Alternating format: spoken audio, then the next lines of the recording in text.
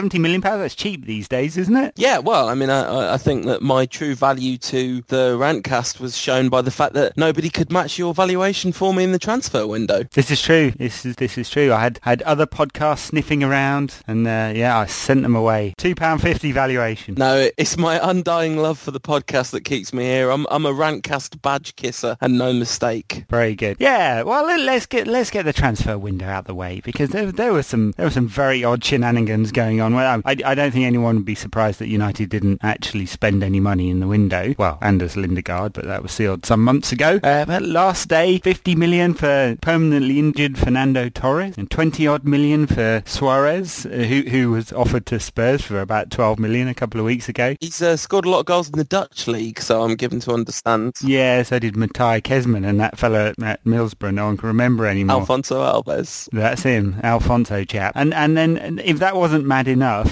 35 million for Andy Carroll, who's played less than 40 games in the Premier League and scored, I don't know, what is it, 11 or 12 goals. Steve Gerrard, he kisses the badge on his chest, then puts Andy Carroll up at the court's request. Steve Gerrard. Yeah, aren't they legally bound to bid for Kevin Nolan as well? That's why he was so expensive, because they had to pay to move Kevin Nolan's house to Liverpool. No, I think all that has actually passed, I understand. Right. That he's not on bail anymore. They'll just send Gazza around there with a fishing rod and a bucket of KFC. I'm going to ask you to do a mental exercise for the rest of this conversation, or at least the next bit of it. Pretend it's not Liverpool, because trying to have an impartial conversation with you about stuff that Liverpool do is next to impossible. But say it was, I don't know, another team in Liverpool's position. What?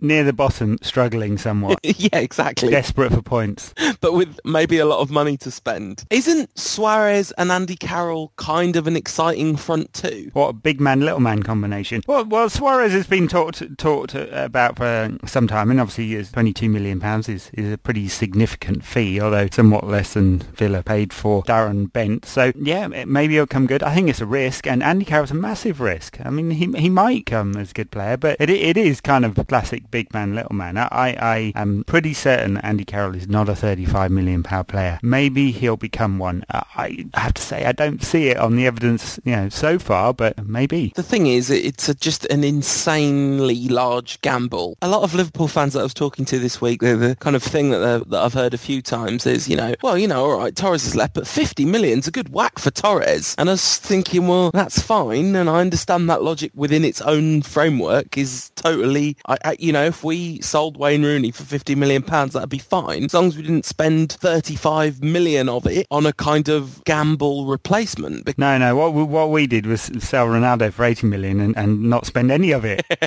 Well, yeah, that's true. But clearly, we've got a squad that's good enough to win the league, or at least good enough to come close. It's absolutely bizarre. The financial profit is just not big, because the Suarez thing, I mean, okay, so Babel went out as well. It's just such an insane amount of money on a gamble. But then if you've got the money sitting there, you could do what United do and say there's no value in the transfer market, which is obviously not true. But then there was certainly not much value in the transfer market on January the 31st this year. But you could do what United do and not spend any of the money, or you can take a punt. And I think the supporters of the club are probably more excited about the prospect of them taking a punt, aren't they? Oh, yeah, I'm sure, yeah, absolutely. And time will tell whether the money gained from Torres and Babel and swapping it for Suarez and Carroll pays off. It seems like they've swapped someone really not very good and someone very, very good but injured all the time for a couple of potentially very good players, and that's where the gamble is, and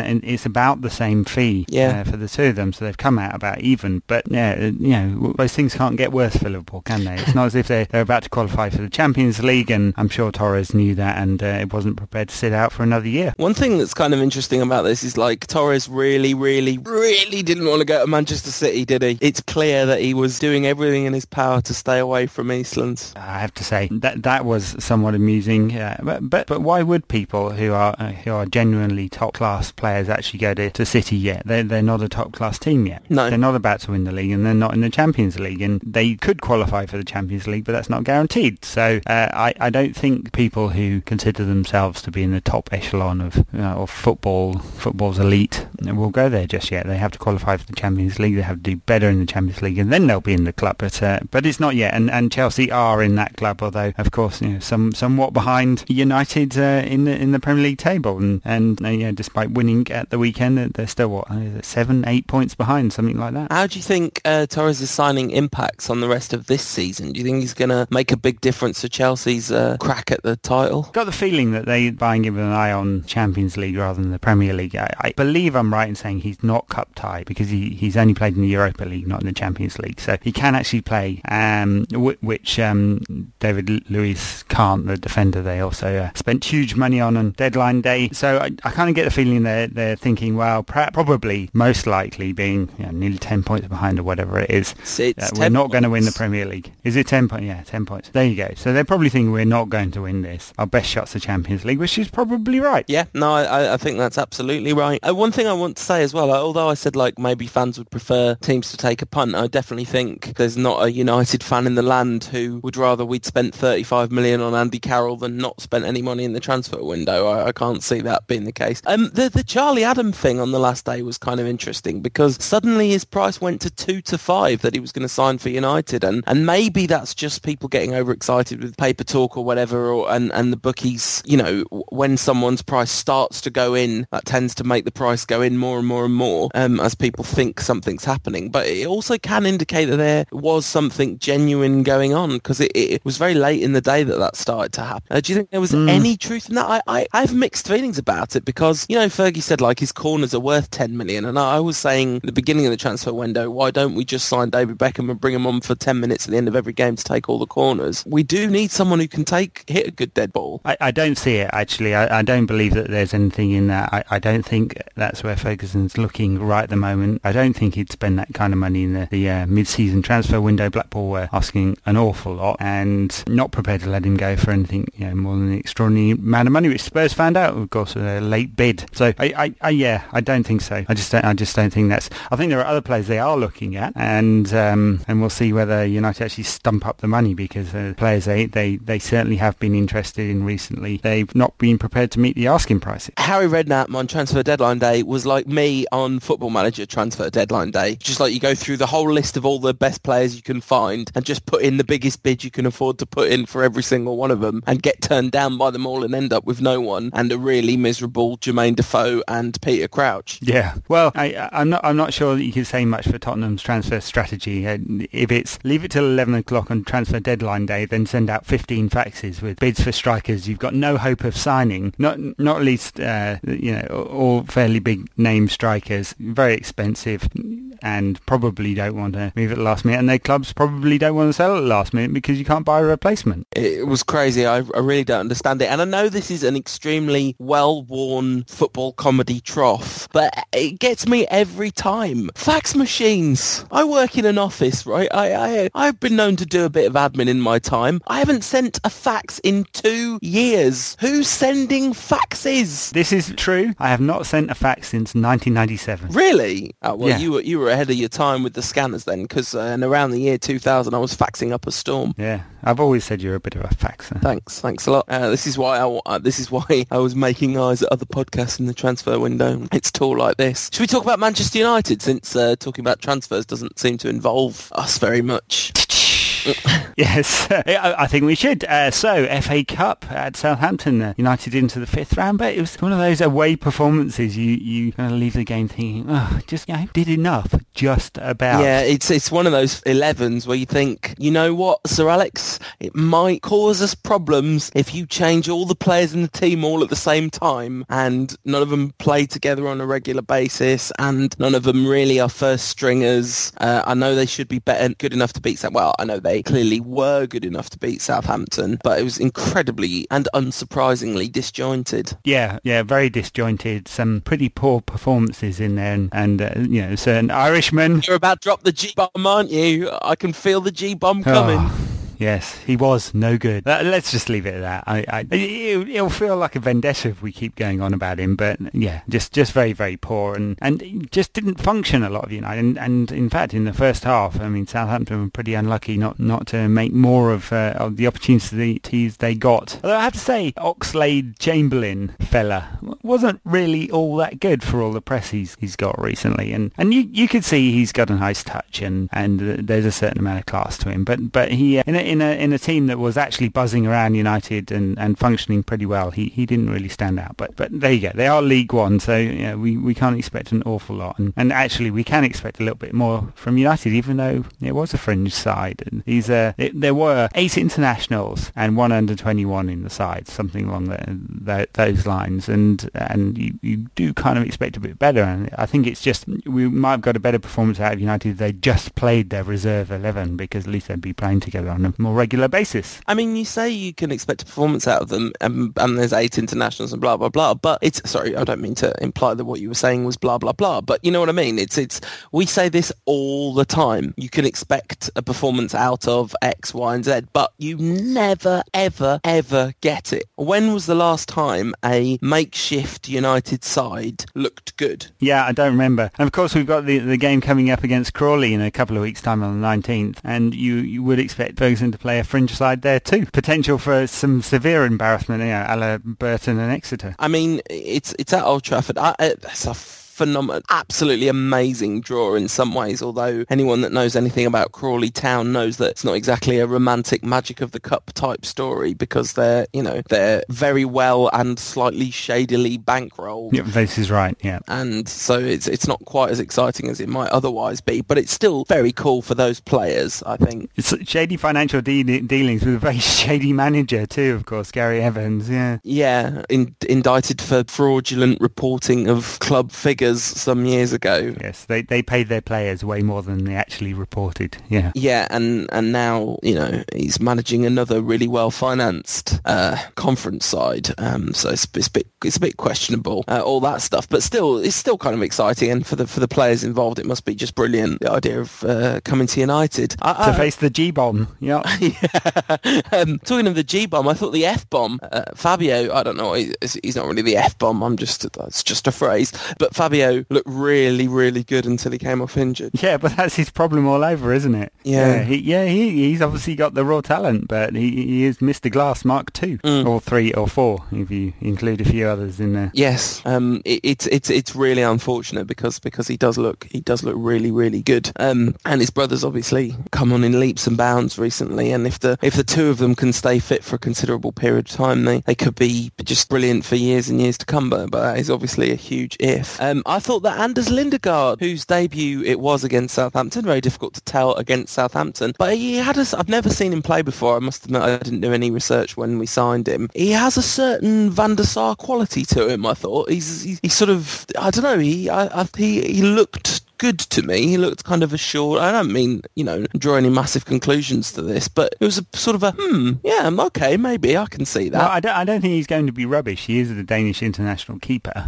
so yeah. I don't think anyone expected him to be Andy Gorham or Massimo Taibbi. He was the Scottish international keeper. Or Mark Bosnich. And he was the Australian national keeper. Yes, and unfortunately he also had a massive coke habit, but that's a whole other story, isn't it? Look, I'm sure Anders Lindegaard's a decent keeper, but decent keeper and the keeper of the level that should be at United are two different things, and we'll find out. All down to cash, as we said before, isn't it? All the noises say that United are going to go after one of the leading lights of European goalkeeping after Van der Sar retires in the summer. We'll see whether that actually happens or not. Would it surprise anyone if Ferguson says around June or August? We've been really pleased with Anders Lindegaard. He's made terrific progress, and he'll be our new number 1. No, I wouldn't be surprised at all. And, also, I wouldn't rule out the possibility of that not just being Sir Alex being whatever, but actually a meaningful, and somewhat accurate statement, because Lindegaard has come on. I don't think that's impossible either, although obviously it's perhaps the less likely scenario. From a really, really, really average United performance to a pretty darn good one. Aston Villa at home, what did you make of that? Yeah, I thought actually it was close to being United's best performance of the season. It just kind of worked. I saw some criticism Michael Carrick afterwards, and I was like, actually, I thought he had a really good game. Yeah. It was much more of that kind of quarterback role that he played to such great effect in his first 3 seasons at United. He passed the ball well. Thought Berbatov had a really good game. Rooney obviously scored a blinding goal after 3 or 4 seconds or whatever it was. It just seemed that United functioned up front and were solid enough at the back, just about. I mean, the goal was sloppy, but yeah, good performance all round, I thought, from United. And the reverse curse of the Rantcast strikes again. We slated Wayne Rooney for his, well, I don't know about slated, but we definitely damned his performance and questioned where his head was at and his confidence and his first touch and his finishing. And 58 seconds into the game, he controlled a ball that had come all the way down the field with one touch, and with his second touch, blast it past and helpless Brad Friedel for United's opening goal. That was very, very Wayne Rooney-esque. It was, yes. That was the kind of thing we're used to from Rooney, isn't it? And has been so lacking. I still thought his body language is a bit odd. I mean, he didn't really celebrate much, did he? There's just something about him not quite right at the moment. Well, there's a couple of things I thought about that. One, I think that actually his performance, that goal in the first minute was absolutely the perfect tonic for him, because the rest of his performance did look really good. He kind of grew in confidence and stature throughout the game, and he took his tap in from the brilliant ball from Nani very well. We had an email from a listener, Rasmus Elbeck in Denmark, so thank you very much for that, Rasmus. He was saying that Rooney's lack of celebration was kind of slightly concerning to him. He just sort of ran out to the corner of the pitch, but I don't know, there was something interesting. He did like put both his hands to his mouth and sort of like to blow a kiss to the crowd, and then almost caught himself to think, oh wait a minute, I don't know if I should do that, and just held his arms aloft, and there was some confusion. I wonder if that's born of a lack of confidence for how the crowd will perceive him now after he done what he done. Well, there were chants of Rooney and all of that. Old Trafford crowd is apparently a very forgiving one. Yeah, it was wholehearted and raucous chants of Rooney, I thought. No White Pele song though. Still hasn't earned back the White Pele. I don't think he's earned that one yet. Right, well, you'll remember it took Ronaldo quite a while to get hit. Viva Ronaldo back after his shenanigans with Real Madrid. Yeah, that's it's a weird one to me, that, because we're still singing Viva Ronaldo at away games, and I don't 100% know how I feel about that. What do you think? Well, I think time allows us all to be revisionists, and if we think about the fans' reaction after David Beckham left and the fans' reaction to him now are completely different. We can even think about the fans' reaction to Ryan Giggs circa 2002 or so when he wasn't playing very well and got the ironic hand clap when he got subbed against Blackburn, got all those headlines at the time. And I think there's a little bit of that with Ronaldo. Of course, he sought to leave the club for quite a long time and eventually got his way, but at least he didn't do it in a way that, I suppose, I mean, it's some good PR at work here. He didn't do it in a way that undermined the club. He got a very big fee for him. He did stay on an extra year. He didn't strop about it too much, although his body language wasn't always great, and he's been very complimentary about the club ever since and made the right noises. Yeah, I guess so.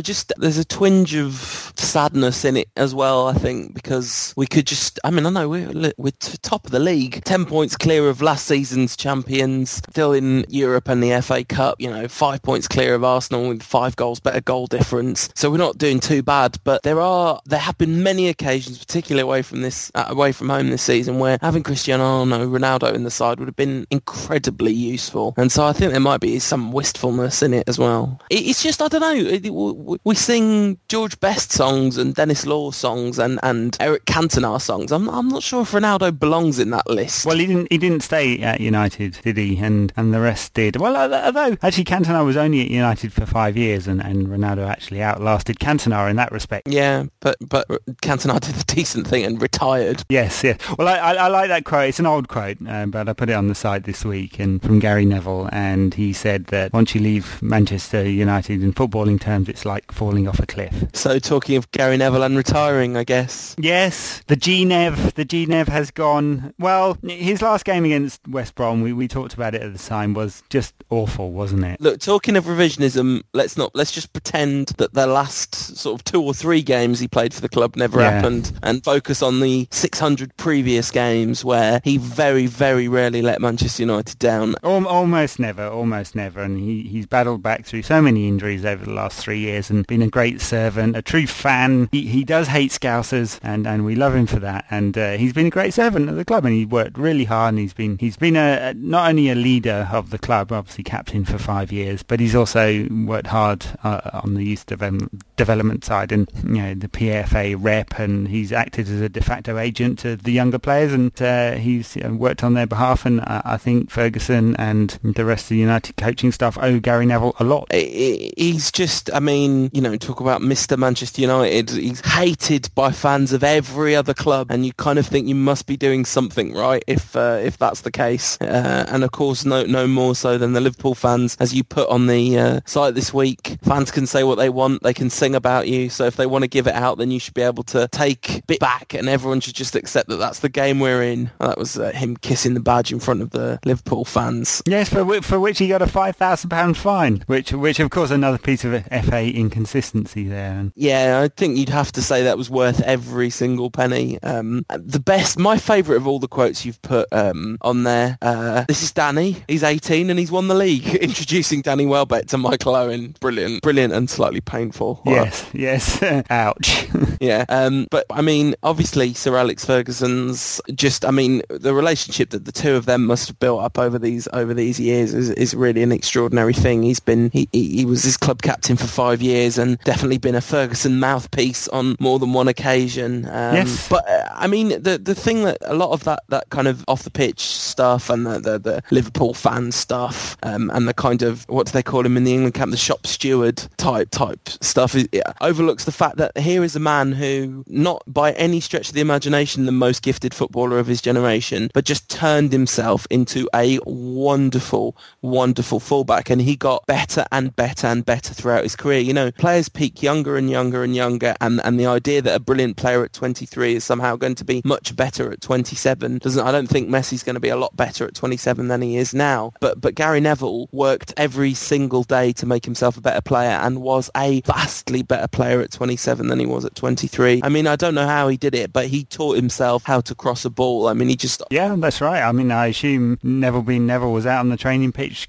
crossing 100 balls a training session. That's how he did it. After Beckham left, he was United's best crosser of the ball for quite some time. Yeah, and you would never have predicted that when he was a young fullback, because he was always very sound defensively, but wasn't necessarily much of a threat going forward. Right. Talking of not much of a threat going forward, one thing he didn't exactly do a lot of in his career was score goals. He's 7. If only he'd got one less, in a way, because then it would have been less than 1 in 100, which would have been brilliant. But very, very slightly more than 1 in 100 goals. Never scored a goal for England. Which is an extraordinary statistic given how many times. No, and 85 caps. And of course, if he hadn't been injured so often in the last 3 years, he'd have broken the 100 cap barrier easily, I would have thought. So yeah, still, without injury, still would have been far more consistent than, say, Glenn Johnson or any other pretenders. Yeah, just a phenomenal... And, I think we often talk United greater than England, right? But I think his international career is definitely worth a mention, because he was a really dedicated servant to the national team as well, and you could see that playing for the national team, despite him being such a massive Manchester United fan, unlike, say, a Jamie Carragher, playing for the national team obviously meant a lot to Gary Neville. It did, and he refused to retire, and fairly famously said that it wasn't his decision to make, and injuries aside, he would have carried on, I'm sure. Yeah, and that's not necessarily getting massive amounts of love from England fans either, because he was such a Manchester United player. So, just a complete and utter hero on the pitch, and, I like a man who wants to build a Teletubby house as well. Well, he got turned down the planning permission, so apparently having to revise his Teletubby house plans, and we'll see whether that one actually gets done or not. Of course, a lot depends on whether he goes into coaching or broadcasting or a bit of both. I think the rumours of Neville doing some work for Sky are true, and he will, but I don't think it's an immediate replacement for Andy Gray. I don't think it's full time into it. I think he'll be on the panel of pundits, much like a number of ex-pros are. And Ferguson's talked about this already, wanting to keep him around the club, and I'm sure they'll have him involved in United in some way. Must be such a...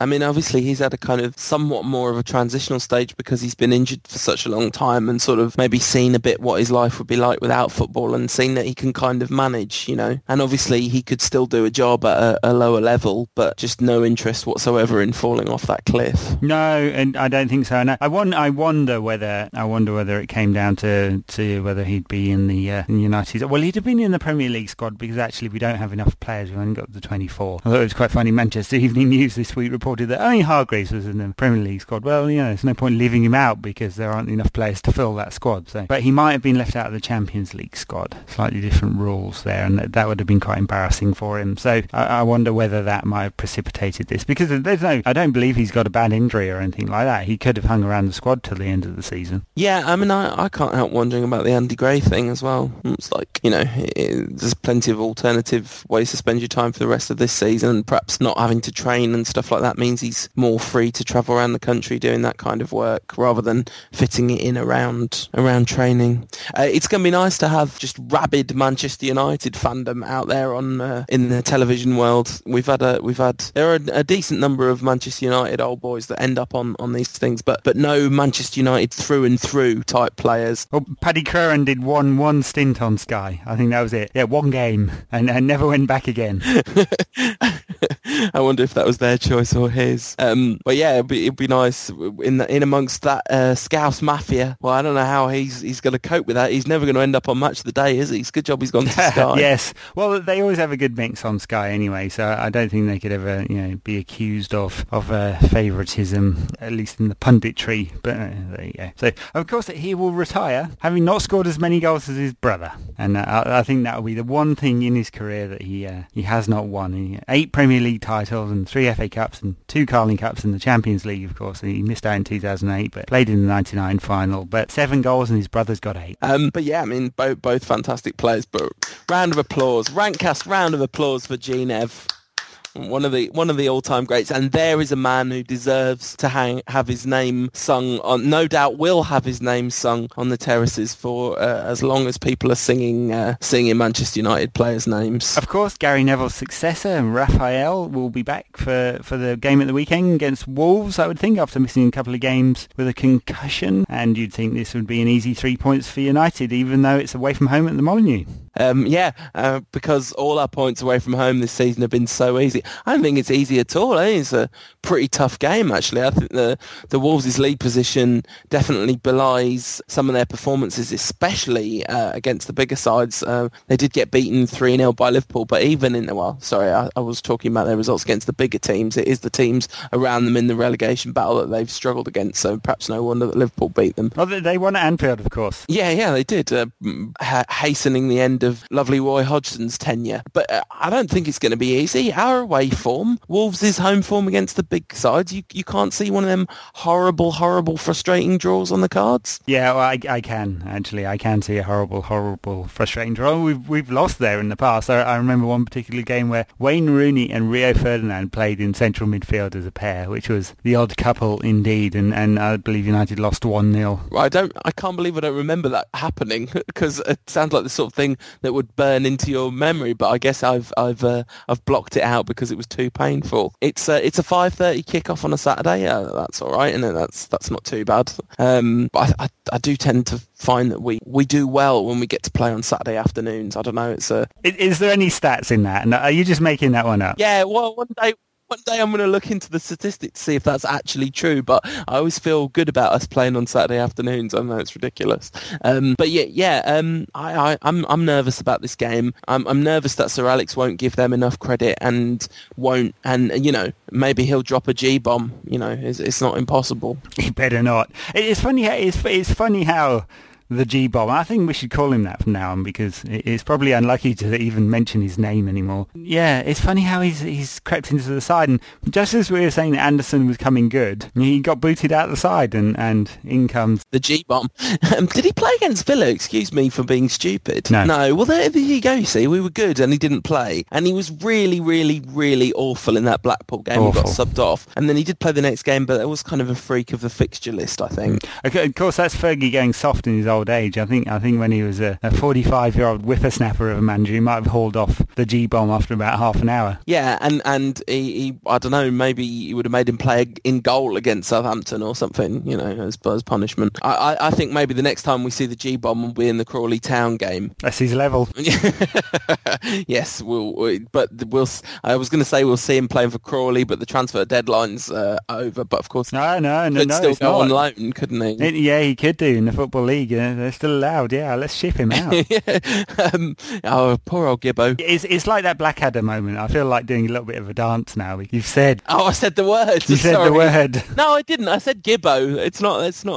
But it should be the G-bomb only. But yeah. So of course the G-bomb's had a right old. It's got to the point where we won't even slag him off anymore because he's so bad. So he's definitely going to play and score against the Wolves. I think that's almost inevitable. Last minute, top corner, 35-yarder. Yeah. Oh, G-bomb. I love him if he does. No, I'm even though I'm worried about this game, I'm still going to predict a win. And the only dark spot in the beautiful performance against Aston Villa was Berbatov missing a golden opportunity to get his name on the score sheet and make it 4-1. There was the one he blasted over the bar, but then the one that made me think of you, where instead of kind of controlling it on his chest and blasting it in, he tried to do a bicycle kick and got himself horribly muddled and just sort of collapsed in a heap on the floor. He didn't have a good game, actually. I mean, in front of goal, he didn't have a good game. No, I thought his overall play was pretty good. Oh yeah, definitely. But he had a bit of a one in front of goal, and I'm slightly worried about those cuckoo clocks that you get, where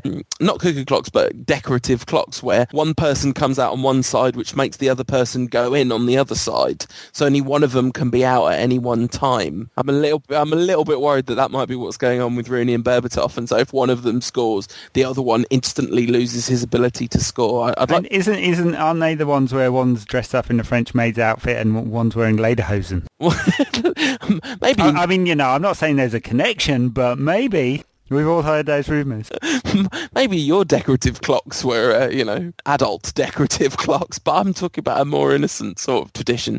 Anyway, I think the fact that we're talking about decorative clocks means it must be time to wrap up another edition of the Rantcast. I hope you've enjoyed it. Thank you very much for getting in touch last week. As I say, especially a big shout out to Rasmus Elbeck in sunny Denmark. I wonder if he's an Anders Lindegaard fan. Is that like really stereotypical to assume that fans of United from particular, like South Korean United fans, all must love Park Ji-sung? No. Oh yeah, we didn't talk about that. Fergie's managed to persuade yet another one of our players to retire from international football. I know, it's uncanny how often it happens, isn't it? Yeah, I think it might have been put to him that if he wished to stay at the club for much longer, that he might do well retiring. He's played 100 times for South Korea, and it's not like you're playing for France, No, and I didn't actually see much of the Asian Cup aside from a few goal highlights. I watched quite a bit of the final, Eurosport 2 or whatever it was on, the Aussie Japan game. It wasn't a bad final, but I heard reports that Park actually had a pretty poor tournament overall anyway. Yeah, and I think a player whose game is famously founded on energy, probably do without using up his energy resources flying all around the world every time there's an international friendly. You should. And I think we should save our energy resources too, or we all podcast it out and say goodbye to the listeners for another week. And we got in trouble, actually, with the listeners for not doing predictions. Oh, yeah, right. So yeah, here we go, predictions. What do you think the score will be against the Wolves? Okay, going back on everything I said about my fear of a kind of nervy, under-strength side playing badly, I'm going to say we're going to play a full-strength lineup and win 3-0 with both Berbatov and Rooney getting onto the score sheet. Well, I think it's almost inevitable Rooney will score. He's a streaky striker, isn't he? In that he scores in bunches, not that he gets his kid off and runs around the pitch, although that made him score, fair enough. But I think United will win. I think it'll be the 2-1, 2-0. Kind of pretty close, but I think Rooney will score, and I think United will get a third win on the bounce away from home. So thank you for listening, and please come back next week if you want more from us in between. Ed writes reams of excellent analysis every week on unitedrant.co.uk. You can follow him on Twitter at UnitedRant, and you can follow me at UTD Rantcast, where I talk nonsense and try and make football-related puns. Very good. See you next week.